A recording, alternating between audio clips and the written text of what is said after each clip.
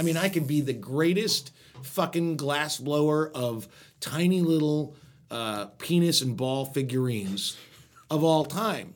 But if no one, no matter how goddamn good, they might be anatomic with little veins. Yeah. And like some have a decent mushroom cap and some balls are bigger and some dicks are bigger. I mean, they're beautiful. They're like You're artistic. even making uncircumcised soft penis. Exactly. Blown glass I've got penises, Jew penises. I've got non-Jew penises. I've got European black penises. I mean, You got my black glass blown penises, Micro penises are second to fucking none. Yeah. This is Don Hall, And I'm David Himmel. and this is the Literate ApeCast.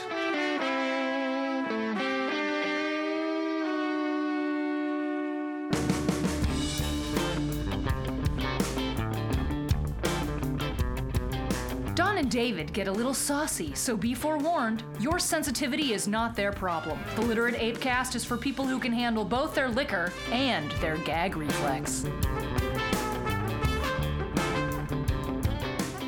So I've got this problem.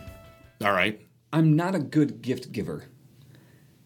Specifically, Yeah, define that. How do you come to the conclusion that you are not? You do give gifts. I give gifts. So I would say that's the first That's step just- of being yeah, a better. first step you're is just better, doing it, Yeah, right. you're better than a Scrooge or Right. some asshole who gives no gifts. Yeah, so it's a good All right. start. All right, good. But specifically with my wife, because I don't know how other people think of the gifts I give them. They're probably great. I don't know. I'm hoping they're great. So what is your impetus when you? Before you get to your wife. Yeah. What is your what? This is one of the things that I run into is I tend to, because I think I'm a pretty good gift giver for the most part. I tend to buy people gifts that I would want anyway. That I think things that I think are really cool or awesome, and hope that they like them. But I don't really care because I think that's cool shit. Yeah. That works about half the time. And then what I've been trained, with Alice, when I dated Alice and lived with Alice, she didn't like that approach because if it wasn't something that she already wanted, Right. and she also insisted that she get a gift receipt with everything. And this is for romantic shit. That was who she was. Oh, that's funny. And I refused. That was the one thing I refused. You don't get a fucking gift receipt. Throw it away if you don't like it. I don't want to hear about it. Yeah. And that was not a great way to give gifts. But I've learned better with Dana to give her. Sometimes I get her random stuff that I think is cool, and sometimes she's got an Amazon gift, the wish list, and I'll buy off of that because she's already put it on there. She knows to put it on if she wants them. So, but So how do you pick your gifts? I think too much about it. To start. What a shock! Right? I know. So I listen, and if I hear things, I'm like, oh, I'll get that. So when we were first dating, Katie made this comment that she, like 2 or 3 times she made this just offhanded comment about how she would love to have a microphone or a microscope. Okay. She's like, I think it'd be cool, like to pop a pimple and like look at what's underneath the microscope or like pick a booger or something. I'm like, okay, like a scab. So like 3 different times. I totally see where this is going. So for Christmas one year, I went and I looked at microscopes and I found like one that was, not like a super duper microscope, but was like a standard, like what you'd find like in a high school lab, right? Sure. And I got it for her, and that was like the big present for Christmas that year. And I was really excited because I'm like, she's going to love this. She's not going to expect it at all. And what a cool thing, because she's talked about it before. So she opens it up, and I'm like, ee. Totally. She's like, Flat. what? Why? And so then I had to explain, just like I did to you right now, why I thought why she that was a wanted it. great She's gift. Like, oh, okay. That thing has never been used. Oh, yeah, I know. So, and then like there's just been other times, like so in the last 6 years, like I've done this before and everything just kind of falls flat. So for her birthday, which was, we're recording this on Thursday, her birthday was yesterday. Okay. I got her this thing. She loves popping pimples. And a lot of people like popping pimples. There's a release that comes with that, right? Like when you get a good one, it's it splatters all over the mirror and it's, you need a cigarette afterwards. Like it's a great thing. Oh, that's awful. So I was reading something online and I saw like one of the ads was like, or like, other stories or something. It was about this new game called Pimple, which is this stupid game. Oh my God. Where you pull pimples out, and if you don't do it right, it's kind of like Operation. If you do something wrong, it'll buzz. Except with Pimple Pete, it's got this plunger in the back where his nose will shoot water at you. which we played it last night. Yes, we did. So I got her this thing, and I think it's funny. I think it's fun. It's stupid. It's not an adult's birthday prize. So this is what It's not what a grown person gets. That's the gag gift at the end. And I think that's what. So this morning she was like, "Oh yeah, no!" it was. I mean, it's funny, but like, I don't know. Was it just like a gag gift, like for the party? I was like, no, like we can play it. Oh Jesus! Like you are bad. It's funny, right? Well, She's it's like, yeah. Funny, but It's like that's it feels like it's something that you like ran out to Target and just grabbed. that's like, exactly what it feels like. But it wasn't that. Like Yeah, I saw it and I was like, oh, she would get a kick out of this. All right, you are a bad gift giver. I'm the worst, and I don't know how to get around it. So I've stopped thinking so hard. And I keep a list. Like when I have an idea, like she mentioned something, I write it down. You know, I put it in a wish list, whatever. And then I go and I get it, and I keep track of all this stuff. So like at Christmas time, I go through my gifts for Katie note, and I start buying the stuff. But I don't know how to win. I don't know how to do this Have you ever gotten her a prize? I won't call them Right, gifts. prize, Have right. you ever gotten her a prize that you just nailed it? You were just super successful. It's like she loved it so much, and you were so pleased that you got her the right prize, and you got that. No. Okay, so that's I never came happened. close. Okay, what was Here's close? what it was. So when Eddie died, she had talked about like wanting to get like something for like his birthstone. Oh, okay. So and his birthstone was an emerald, or is an emerald. I don't know, past tense, present. I don't know, whatever. He's dead? Yeah, he's dead. Doesn't have any more birthdays. Past so tense. yeah, so his birthstone was an emerald. So I went online, and she's not a big jewelry person, which makes it harder for me because like I can't just buy her baubles, and just shit like, oh, here's a necklace she might like. She doesn't wear that stuff.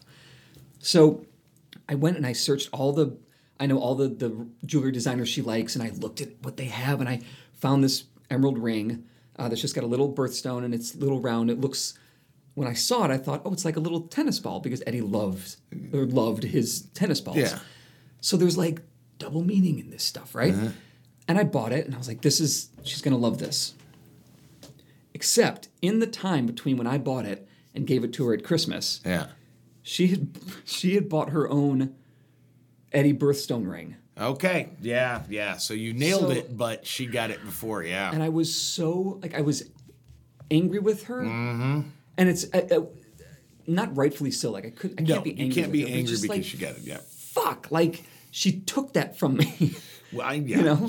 And she normally wears her Eddie ring versus mine, which Of course she does. She picked it. Yeah. Yeah. She really likes the Eddie ring I got her. But she wears the one she picked because she likes it better, because that's why she picked it. I don't, even when I do it right. Okay. I miss. I always. Here's the thing. I'm gonna just real quick, another bad gift that I got. So years ago, my grandmother Nani, she had an address book that was like falling apart. All the leaves, the pages were coming out, and so I bought her a new address book, which is nice. Like, here's something that you need. Yeah. It's easier to go through. There's not shit falling out of it. Yeah. And you can update it because, 30% of the people in there are dead, Yeah. or have moved, or, whatever. Except I didn't think that she's now going to have to write all the new names in there. I'm not good. And I will tell you that I've failed. I have failed. I have nailed it, but I have failed. I'll give you an example of a fail.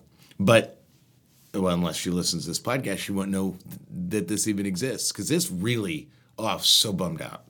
Is that Dana, you just reminded me of the address book, is Dana keeps her calendar. She doesn't keep a calendar online. She doesn't keep it on her phone. She keeps a handwritten paper calendar in her book calendar. Yep. And I realized that I wanted, her calendar was almost gone. It was almost dead. So I went and I bought a really nice blank, like Moleskine. It wasn't a Moleskine, but it was. No, it was a Moleskine. It was a Moleskine. It was blank. And I went through, and I dated every day. Oh my God! And every page had 2 dates, because that's about. So it wasn't a Moleskine calendar. It was a Moleskine, a blank Moleskine, and I hand wrote an an entire year's worth of dates. Okay. Did you put the holidays in there? I put the holidays in when there. daylight saving starts and all that shit? I put all of that stuff in there. I put our like significant moments. Okay. And then in between days, I would write notes, love notes, and poems and quotes, and so I created this whole thing. That's really sweet. And then as we were getting closer to Christmas, she said something, and she said, it was sort of dismissive the way she said. Again, she didn't know I'd done this, but I spent hours. I mean, we're talking like 4 or 5 days. Sure. Like really painstakingly finding the right quotes for the right month and like all this kind of stuff and writing it by hand, which I don't do very much. And then she was like, oh, by the way, I don't even remember what she said, but it was just sort of like, yeah, my calendar, I got to get a new calendar. And by the way, don't get me a fucking calendar. Yeah. I like to do my own fucking calendars. Okay. And so I threw the one I made away because that was exactly what she didn't want, despite and yes, and that was part of me. As I was mad at her for a little bit, like a split second, and I realized the thing about it is she didn't know I put that much energy into it. Right. She didn't know that I'd created this thought that counts thing. Right. She didn't know. So while it was a fail, it wasn't an open fail. I ended up getting her something she liked. That was fine. Here's the thing. Don't listen to her. Watch her. Okay. So you're listening to what she says. Well, I watch too. Yeah. Don't worry about what she says. We say shit all the time we don't really mean. Yeah. Watch what she does and what she needs and what she uses. The best thing I've noticed is watch her trends of things she's into. Don't get her those things, but get her things that might help. Yeah. And I like I go back to it is the Amazon wish list. Yeah. Tell her. I need to pay more attention. Tell to her to Amazon get a wish list. fucking. She's got one. Yeah. Well, then then you got it easy. I know. Because then that's the thing is then you think. Can I figure something out? No, I'm gonna go easy route and get her something she's already said that she wants, and then done. She wants. And if it's on the wish list, she hasn't bought it yet, right? You have to Hopefully. you have to talk to her about it. Okay. I mean, the thing is, this can't be a secret. You can't win with a secret on that. Yeah. You go to her and say, if you already have it, you have to get rid of it for your wish list, or you might get a second one, and then it's on your fucking ass. Yeah. Then it's on you that you got two. Okay. I don't want to hear your shit. If I get you something on your wish list and you already bought it, well, that's bad on your ass, and you return your shit because I'm not. Be very clear. I want to try to be a better gift giver because that's the thing is 90% of it is just making sure that you let her know you want to get her prizes that she likes. Yeah. And it wasn't just the stupid Pimple Pete thing. Which No. I still think is funny. It's horrifying. I still think it's fun. But it's it's something you'll play once and never take out of the box. Well, I can't put it back in the box because the way that it connect, Well, I'm saying you'll never play it again. We're going to play it again. Every time we have people over, I'm putting that fucking thing out. Every time. Whether it gets played or not, it's coming out. She's really going to eventually hate that. And then that gift becomes a point of contention in your marriage. And 10 years from now, add it to that 10 years from now, when she gets custody of Prince Harry and you have to only see him on the weekends, you can blame it on that fucking Pimple game. Well, when I see him on the weekends, we're going to play You're going to play that fucking Pimple game. Planning a vacation is often more fun than actually being on the vacation because of this anticipation, which is a set of expectations. So I guess the question that I've got is it better to expect grand things and then fail about half the time, be disappointed, or expect nothing and always be surprised? But I guess that what you just described seems a little cynical to me. I mean, it is, because I'm kind of a cynical dude. Okay. And I have been since I was 13 years old. This is, But I think it also depends on what the item or the issue or the event or whatever it is. That it's not a hard and fast rule, right? Like, you don't get rid of all expectations. Well, the reality is that we can't, as human beings, we can't just eliminate all expectation because that's just not. We'd sit on a fucking couch and do nothing because. Well, I think that's part of it. Like, I've got actor friends that, and not a lot of them, because I can't be friends with too many of actors. these people. Well, no. Because actors are fucking assholes. With too many of these type of people. Yes. Like people that read The Secret. Oh, fuck you. And then they sit back. Anybody that reads The Secret and has anything like even close to like, oh, have you read this? They deserve in the throat, punch them like in the just fucking like throat. like the side of your hand, right into the Adam's apple, so they die. Like it's a quick death. It's a quick death. Yeah. It's kind of painless. And it's clean. It's very clean. There's no blood to clean up. Yeah. Yeah. So that's all I'm saying. They're the worst. But the Secret like people are the fucking I've got worst. this one particular friend who she read The Secret and she would go on what she would call creative walks. Where she What? Where she would just go walking and she would think about, Well, Dana does that, but she doesn't have the pretense to call it a creative walk. and that's she just says, I'm going outside and get some fucking sun. Right. You But know? here's the thing. Like, go on your creative walks. Call them creative walks all you want, but then come home and do the fucking work. Mm-hmm. Find the agent, and I know it's not, you don't just go and get an agent. I know it's harder than that, but do the work too. So if you want to read The Secret, believe all that shit that if you put the energy out there into the universe, it'll come to you. There's a degree, I believe part of that is true. Like if I sat here and was like, well, I don't know why we're doing this podcast. No one's going to listen. Like, what the fuck? Why are we doing this then? Because it's fun and it creates something in the world. That's but we the also thing. have to. I don't have. This is the thing. Because I actually agree. I agree with you to a point, and the point where we diverge in our agreement. Because I agree. Put in the work. Yeah. Fucking put the work in. Don't hope that. Don't just wish for $1,000. Yeah, you're not going to get discovered. You got to put like, the work in. Hey, you're my waitress. Yeah. You should be in the films. Yeah, that doesn't work, and it would never work then. That was a myth that they sold because it made everybody feel suddenly like they could be a part of it. Yeah. It's Stalin and the chicken. Yeah. Yeah. But where I diverge is, what are you going to put your energy? What work are you going to put your energy into? Yeah. And there is a school of thought, and I actually think you ride the fence. It's an uneasy sort of Skywalker, good side, dark side, light side, dark side of the Force. I'm definitely on the light side of this Force. Is the dark side being, you have to play by the rules. You have to do it the way everybody else has done it. You have to get an agent. You have to get this. You have to go along. You have to wait for somebody to pick you. You have to audition and hope that. And I'm definitely on the side of disrupt, do it your own way. Yeah. Why do and maybe you do the podcast because it's about having a lot of people listen to it eventually, and that there is a way to do it.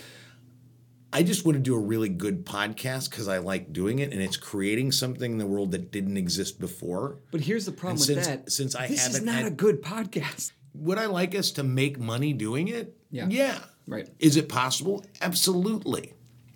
Okay, so how to do that? And it really goes to the heart of it is just keep creating excellent stuff. Mm-hmm.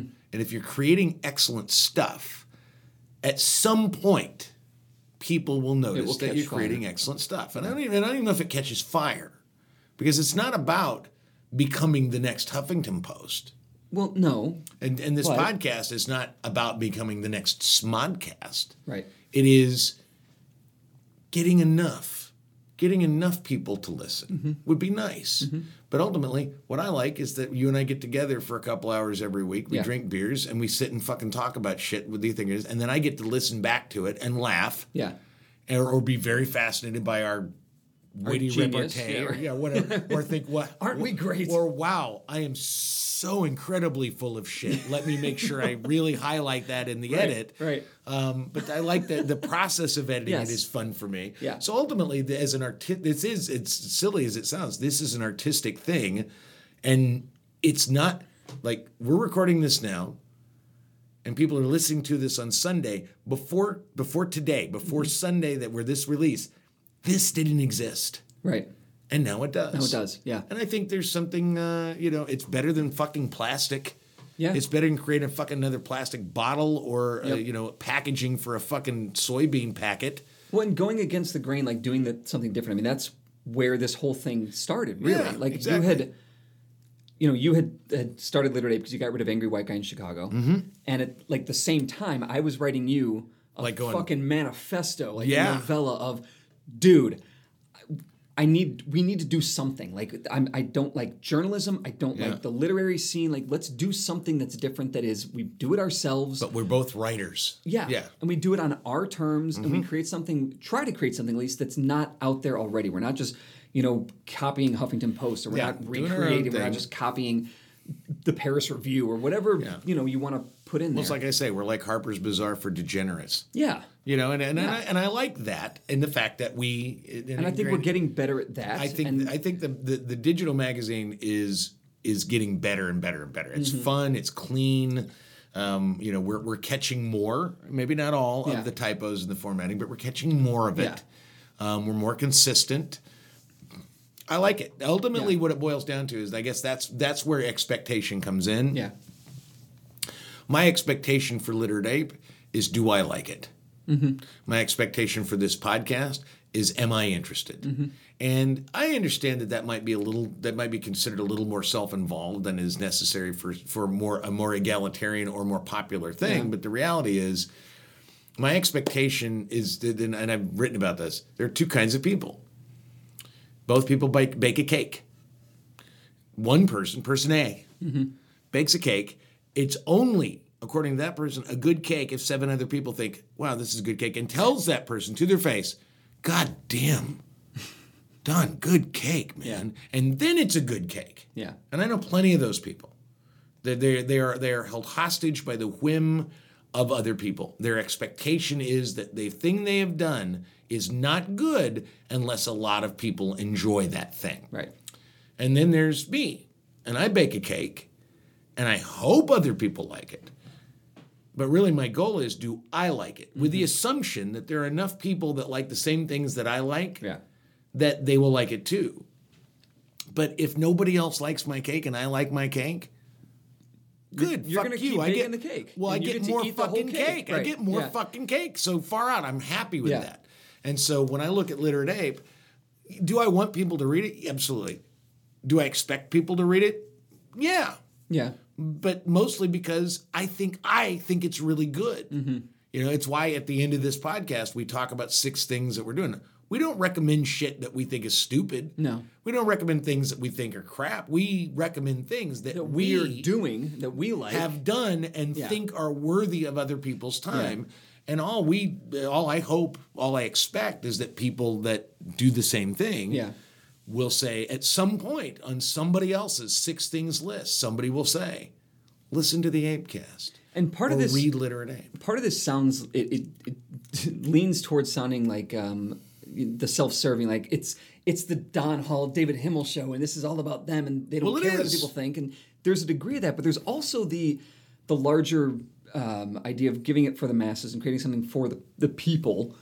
The whole do what you love and the money will come thing. Whatever that is. No, see, my problem with that is, do what you love, period. You don't need to worry about the money. The thing about it is, and the money will come. Fuck you. That's not how it's going to work. The money doesn't come because you're doing what you love. The money comes because what you do is excellent, and what you do is needed, and what you do is wanted by someone. Yeah. I mean, there's a whole lot of... that's just do what you love and the money will come. No, the money will come if what you do... I mean, I could be the greatest fucking glass blower of tiny little penis and ball figurines of all time. But if no one... No matter how goddamn good, they might be anatomic with little veins, and like some have a decent mushroom cap, and some balls are bigger, and some dicks are bigger. I mean, they're beautiful. They're like you're artistic. Even making uncircumcised soft penises, exactly. blown glass I've got penises, Jew penises. I've got non-Jew penises. I've got European penises. I mean, my black glass blown penises, micro penises, are second to fucking none. Yeah.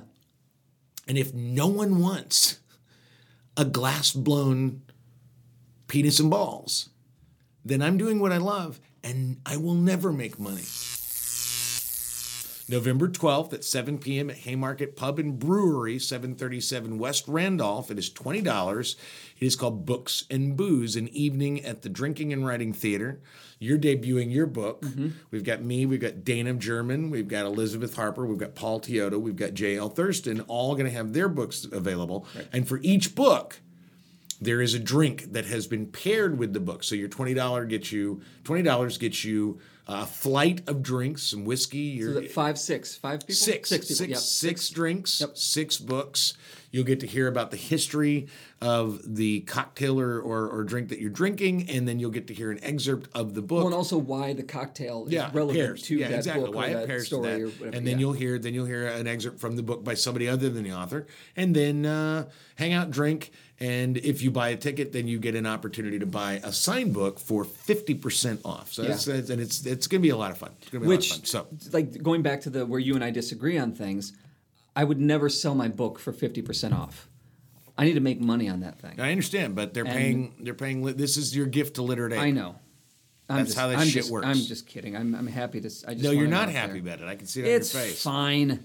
But guess what? The thing about it is that there's got to be a perk. Yes. Yeah. And no, one of the perks of participation with your cash is that you get a drink and you get an opportunity. They don't have to buy your book for 50%. I'm going to bring my other book too and sell that at full price though, just in case. All right, I'm not going to argue with you. Okay. Yeah, that's fine. I'll do it on the sly. No, you do it right there in front of everybody. How do you sell a book on the sly? You walk up and hey, are you drunk enough? I've got a long trench coat. Like, I got the camp book right here. I got a book about Jews at summer camp. Yeah, Come on, it's right here. Yeah. So I don't think that's how it works. So why do you self-publish a book? So because the camp book was published. That was published. Not self-published. So why? I'm curious if you've already been published. But who published that? The History Press. Okay, the History Press. Why did they not publish the DJ book? Because it's not a history book. So the History Press is pretty specific. They're now like joined with Arcadia Publishing. So if you see those books that are like Marshall Fields or State Street or like they're really specific books on history, like unique to the regional. So the camp book fit that rubric. Yeah, and the way that came about was I had written an essay for Camping Magazine about going back to the camp for the 75th reunion. I just wrote this thing like, "Can you go home again?" Whatever, and a special editor for History Press found it. And then contacted me through my website saying, "Would you like to write a book on this?" I thought it was a joke. I thought somebody was fucking with me because like this isn't how books get published. So this was kind of a commission. Yeah, I mean, it's, it's been a while, but I still get checks from the History Press when it reaches a certain limit. So in terms of that whole publishing, like getting picked, so the fact that you had the History Press publish your book, that didn't give you a leg up to get somebody else to publish the DJing book. Or did you just say, fuck it, I don't want to go that route, I'd rather self-publish? No, it was a combination of both. Like I thought that, the hardest part about getting published is getting published. Yeah. And once you do, then you prove that you are viable for the publishers. Like, oh, this person has already written a book and sold it and can market it. And, there's proof in that pudding. Yeah. So that helped. The reason that I am not sitting on The Last DJ, shopping for an agent, shopping for a publisher, shopping for an editor, all that shit, is because I tried that with another book. Okay. And I spent, a year or two, whatever, and I'm just like, this is like, and it is, like, it's hit or miss. It's dumb fucking luck. It's a lot of work. It's a lot of rejection, and I'm fine with all of that. Yeah. Except that now... I'm not actually fine with a lot of it, but you don't have to do that. Yeah, it's not necessary. So I changed my approach to it, and I started thinking about publishing books the way that bands make records. Yeah. And I'm just going to make, this is not unique. It's an imperfect not exact, analogy, but it'll work. U2, okay, one of the world's biggest bands, not my favorite. They got a few good songs. Bono, The Edge kind of annoy me because their names are stupid. No, I kind of like them, but that's I want The Edge to take his fucking hat off. I don't. I think it's funny that The Edge fell off the edge of the stage and broke his foot. That's actually very funny. Okay, so we're on the same anyway, page so right. U2, right? Like U2 didn't just sit around and like wait for Columbia Records to come call. Like, hey, are you guys practicing for making a record? We'd like to sign. That's not how it happened. That's not how it happened for them. Yeah. A lot of bands, they scrounge the money together. They get $300. They get 2 hours at a studio. And they bang out an EP. They self-publish. And then they book shows. And they sell that EP. And then they do it again. And they get more money. And Chance then they make the a full Rapper album. released his first thing on fucking SoundCloud. And now is a multimillionaire. And he's given a lot of it to charity, which you got to respect. So it's this DIY approach. I mean, that's what punk rock was. That's what this whole thing is. This is what right? the internet is available. And that's what the internet has done now. I talked to Henry Rollins when I interviewed him at the Metro, and before the interview we were talking, and backstage, and we talked a lot about his sort of. I will call it in deference to Henry, his fetishization for coffee. He is a big, he's got a freak on for coffee. However, one of the things that I asked him, and this was like I said before, I said, dude, I said, you started your own press, because he basically started his own press. Once he started doing spoken word, he read, oh, fuck, there's money in this. Yeah. So he started his own his own press company. Yeah. So he publishes his own books. And he's written a lot of books. And I actually think he's a great writer. I love reading him. He's got a good mind. Yeah, he's just got the thing about it, he's just got a really good. He's just got a good mind, and he's interesting, and he looks at the world a very specific way. And I just enjoy him. But I said, Black Flag is a good band. Yeah, no shit.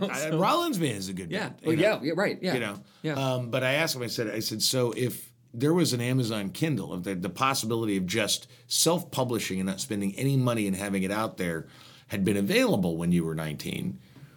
And he went, fuck yeah, of course I would. Of course I would. You know, he said, you know how much money I've lost publishing books? Mm-hmm. Even the successful ones don't make that much money. Right. He said, if I'd have had a way, I said, so why don't you do that now? He goes, because I already have a thing. Yeah. Why would I do that now? Right. But it made me think, if he did it the same thing that it is now. He just did it the hard way. Yeah, he did because it didn't exist yet. Yeah, the internet wasn't there for him. But the internet has created sort of this egalitarianism that says if you want to publish, and it's not a vanity press. It's because a vanity press is, I'm going to pay this money so that I can put a book out. Yeah, and we know those people. There's nothing wrong with that. There's a lot of, when Katie and I were down in Hammond, Illinois with her family, they've got satellite TV, and there was a commercial that kept running. I don't remember what we were watching, but there was a commercial that kept running, in every commercial break that was, you have a book that needs to be published? Yeah. Call that. And it's like, and it's a fucking racket. It's totally a racket. Because all they do is you pay them, I don't know how much it is. And they publish it. And there's no distribution. There's no marketing. None of it. Yeah. So but basically, you get your book printed. Fucking go to Kinko's and get your book printed. Yeah. You just want and that's the thing is what I can do is like, okay, so with Belief is a Sledgehammer, it's like, okay, I had plenty of editing going on. Had you rated it, had Dana rated it, had Joe rated it. Everybody was like editing and just cutting stuff out. And I was like, this is how I wanted it done. Yeah. Put the whole thing together, did some proofreading, did a couple proofs through Amazon, and then released it. Yeah. And it's available on Kindle. Mm-hmm. It's available in paperback. I paid no money, unless I want author copies, I pay no money for those books to be out there. Right. And so, do I not have Houghton Mifflin or whatever, like fucking promoting it? No. I don't. Right. But it's still a book. It's up to me to sell the book. Mm-hmm. And okay, I'm fine with that. I like the book. It's a good book. It's an interesting read. It's about getting people to review it on Amazon and that kind of stuff. So I'm kind of hounding people for that. But the thing about it is, if it's good and you like it and you're happy with it, then you do that kind of work. Yeah, and the thing is, you can put this shit out there, and if it gets enough. I was going to say if it gets enough likes, but if it gets enough reads, if enough people buy it, it can get the attention of a Houghton Mifflin. Yeah, well, and that's the thing. Or an agent. Maybe then they call you and they say, we'd like you to publish. The thing about it is, and that's one of the questions that I've run is like, okay, so I get Belief. What if? And I promote it and I bust my ass to get everybody to buy this book, and somebody, one person, Taylor Swift. Yep. Reads Belief is a Sledgehammer, and she puts it out to her million followers. Done. God damn, this is a great book. Well, all of a sudden, I'm a bestseller. Problem is that everyone will be busy reading your book, and they won't be registering to vote, so it's fucked. No, I'm actually fine with that. You're fine. Fuck the country. Well, just buy my book. Yeah. But, because I am capitalist. Yeah. Not really. No, I just... but that can happen. But then the question becomes, so... If then maybe Random House comes and says, or Penguin, they say, wow, you're a bestseller. We know we can sell your book. Right, because it's already sold. And that's kind of when I was that's the game. When I was shopping one of my other books, actually a decade ago now, I was working with a guy on a book idea he had. I was just his writer. And I was shopping for agents and publishers and things. And the questions they had in the book pitch were like, how many followers do you have on Twitter? How many? Oh yeah, that's a big that's a social media thing. It's a big deal. Which I fail there because I don't do a lot with Twitter. But they want to they want you to do the work for them. All right, Simeon cohort. Here's Don and David with the 6 things you should do for the week. All right, so my first thing is a listen. Okay. It's listen to this band called Camp Cope. So last week, Katie was like most women, I think, reasonable women were pissed in the last 2 weeks About and what? apart. There's this whole Supreme Court justice thing. Okay, got it. So Katie, we were playing with Harry in his room, and she had her Spotify playlist on, and it was like, Girls That Rock or something like that. But I was listening to it, and I didn't know that that's what it was, but I hear this band. I go, who is this? She's like, I don't know, it's on this playlist. So I look at it, and I'm like, Camp Cope. Okay, I need to check them out. This band, not that this matters, but it's a all-girl band from Melbourne, Australia. And it's like... fuck it. I don't want to give like a review of it. They're great. They're you great. love them it's and really, you recommend them. I just got totally sucked in. What's the name of the band? Camp Cope. Camp Cope with CC? Yeah, CAMP, new word, COPE. Okay, all right. Really great band. Really great band. Outstanding. My first, in the same vein of the last 2 weeks, is a watch. And I understand that David Mamet has now become sort of a Republican shill. How dare you say his name? But I'm going to recommend, because I watched it recently, Oleana. Okay. Directed by David Mamet, starring William H. Macy and Deborah Eisenstadt. It was released in 1994, but we are still having that exact conversation. And the thing that I remember about Oleana early and watching it again is it's ambiguous enough that it depends on who you are and the time frame. Because anybody watching Oleana today is automatically going to say he's the bad guy. Yeah. Because you may or may not like David Mamet. The guy's a fucking brilliant writer. He is. And Oleana is a brilliant piece because he positions the two sides of the powerful white man professor and the student female and puts them in a situation, and enough things are ambiguous about intent and what is said and what is done that and I remember in 1994 having arguments with people that were like, no, can't you see he was totally taking advantage of her? And people saying, and other people, reasonable people going, no, she was trying to fuck him over by gaming the system, which is exactly the conversation we had about the Kavanaugh hearings. Interesting. Exactly the same conversation done in this. So I highly recommend watch Oleana and then have a conversation about it. My next thing is a read. It's an article from New York Magazine's Intelligencer. I don't know how to properly say it. Intelligencer sounds as good as anything. It's written by Jonathan Chait. 2 Cheers for Socialism: Why Liberals Need Enemies on the Left. Wow. Yeah. I think it just came out today. But it talks about modern socialism, and not like the Marx or Lenin socialism, but more Bernie. But it's that liberalism is more like my biggest takeaway, and this wasn't surprising to me, but it's just interesting how he puts it, that liberalism is more center than left, and that we've like corrupted and warped the term liberalism, that being a liberal is like an extreme lefty, and that's not the case. And it even brings conservatism is more center than the extreme right. So it puts some things in perspective. It's an interesting read. It's a little long, but it's definitely worth the read. I've got it on my phone right now. That's great. All right. Well, my second one is also a read. It is in longreads.com. It is an excerpt by Maxwell King. It's an excerpt adapted from The Good Neighbor, The Life and Works of Fred Rogers. It is called Mr. Rogers versus the Superheroes. Okay. And it is a whole section of that book where Mr. Rogers decided that it was not healthy for children to identify too strongly with fictional characters that could do things that were not possible. That we were talking about expectations earlier. Yeah. That set up an expectation. I just want to read a quote because I really like this article quite a bit. It's a long read. It's long reads, so it's a long read. It took about 20 minutes to read.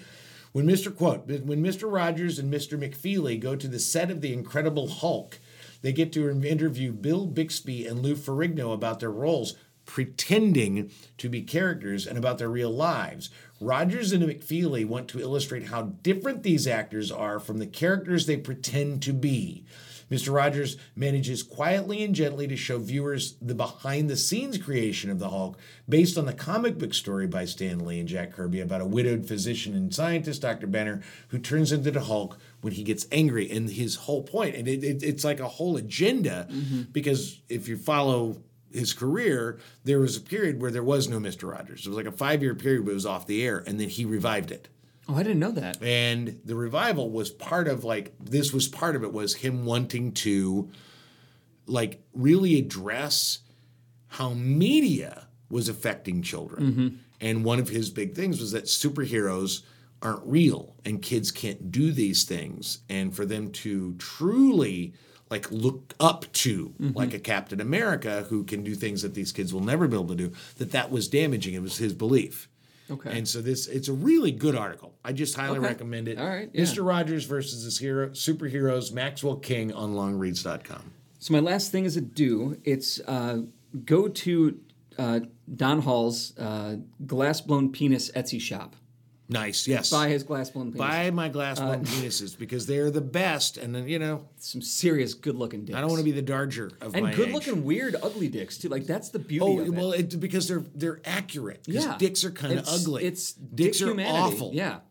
But when you're done with that, so my last thing, part A, is go to an orchard this fall. I think that's a great orchard or pumpkin patch because those are similar but different. Pumpkin patches seem a little more commercially. Yeah, I would say an orchard because orchards are more like they're family farms. Yeah. They often have pumpkin patches, Yeah, but they've also got mostly apple trees and they've got all this other shit. Yeah. Support local business. Shit as they smells say, good, man. Yeah. Shit smells Shit good. smells great. Yeah, that will change your belief. It will change your belief on climate change. Yeah. Just hanging out among a bunch of fucking apple trees. Yeah. You go, oh, we're fucking this up? Yeah. We're dicks. We're total dicks. Yeah. Katie and I do this for her birthday every year. That's great. And there's so many like just around the pick any of them. But it's a fun thing to do. Go up to Traverse City, Michigan. Yeah. They got orchards out the wazoo up there. They can't keep them all in line. They got a There's lot too of many. orchards. Yeah. All right. And my third thing is I want you to listen to, I'm a big fan and a longtime fan of Seth Godin. And if you don't know Seth Godin, he is a marketer, a marketing expert who believes that everybody is a marketer. And he and he has a podcast. It's been out for a while, about 6 months, called Akimbo, Akimbo, which is actually the definition of the corner on a bow and arrow, that sort of curve that adds strength. It's called Akimbo, a podcast by Seth Godin. You can find it on Apple Podcasts. His perspective on commerce, the world, it's like a self-help book. It's like a self-help podcast without really positioning itself with self-help. It's about how to embrace possibility. Okay. And specifically, we were talking about self-publishing. I want people to listen to the October 10th episode. He doesn't number them. Okay. It's entitled You're It. And it is all about deciding rather than to wait or audition or try to be picked by a publisher or an agent, picking yourself. And exactly what we're talking about is putting your shit out there and then doing it again and then doing it again. This is a guy who's made a multi-million-dollar career out of self-publishing books and podcasts. And I highly recommend Akimbo, a podcast by Seth Godin. It's not a long podcast. He answers questions from readers and listeners. Okay. And he's got a really nice, soothing tone. But the guy just knows shit. His perspective on the world is incredibly inspirational and refreshing. Okay. There you go. There you go. Come to Books and Booze. You got to go onto Eventbrite and buy a ticket. Yep. Come to Bughouse. Bughouse. November 5th. November 5th. Yep. David Himmel will be hosting for the first time. And we said this before, it'll be 30 minutes shorter. And it's totally going to be shorter and probably much more interesting. We'll see. It'll be fun. I'm going to edit the more, podcast so you sound like a fucking douche. so that I don't know everybody how will you go, would get around that anyway. I'm much better like the Don Hall podcast. Jesus Christ. You with your day old shoes. Yeah. That's me, my day old shoes. Thanks for listening. Please like, subscribe, tell your friends about it, and we'll talk to you next week. This has been the Literate ApeCast. You can find us on iTunes, SoundCloud, Stitcher, and on literateape.com/podcasts. For more information about Literate Ape, go to literateape.com and check out the rest of our podcasts, all of our writing, and our events. Music on the ApeCast is courtesy of Mike Vinopal and Locomotive. You can catch them all over Chicago and online at locomotiveband.com.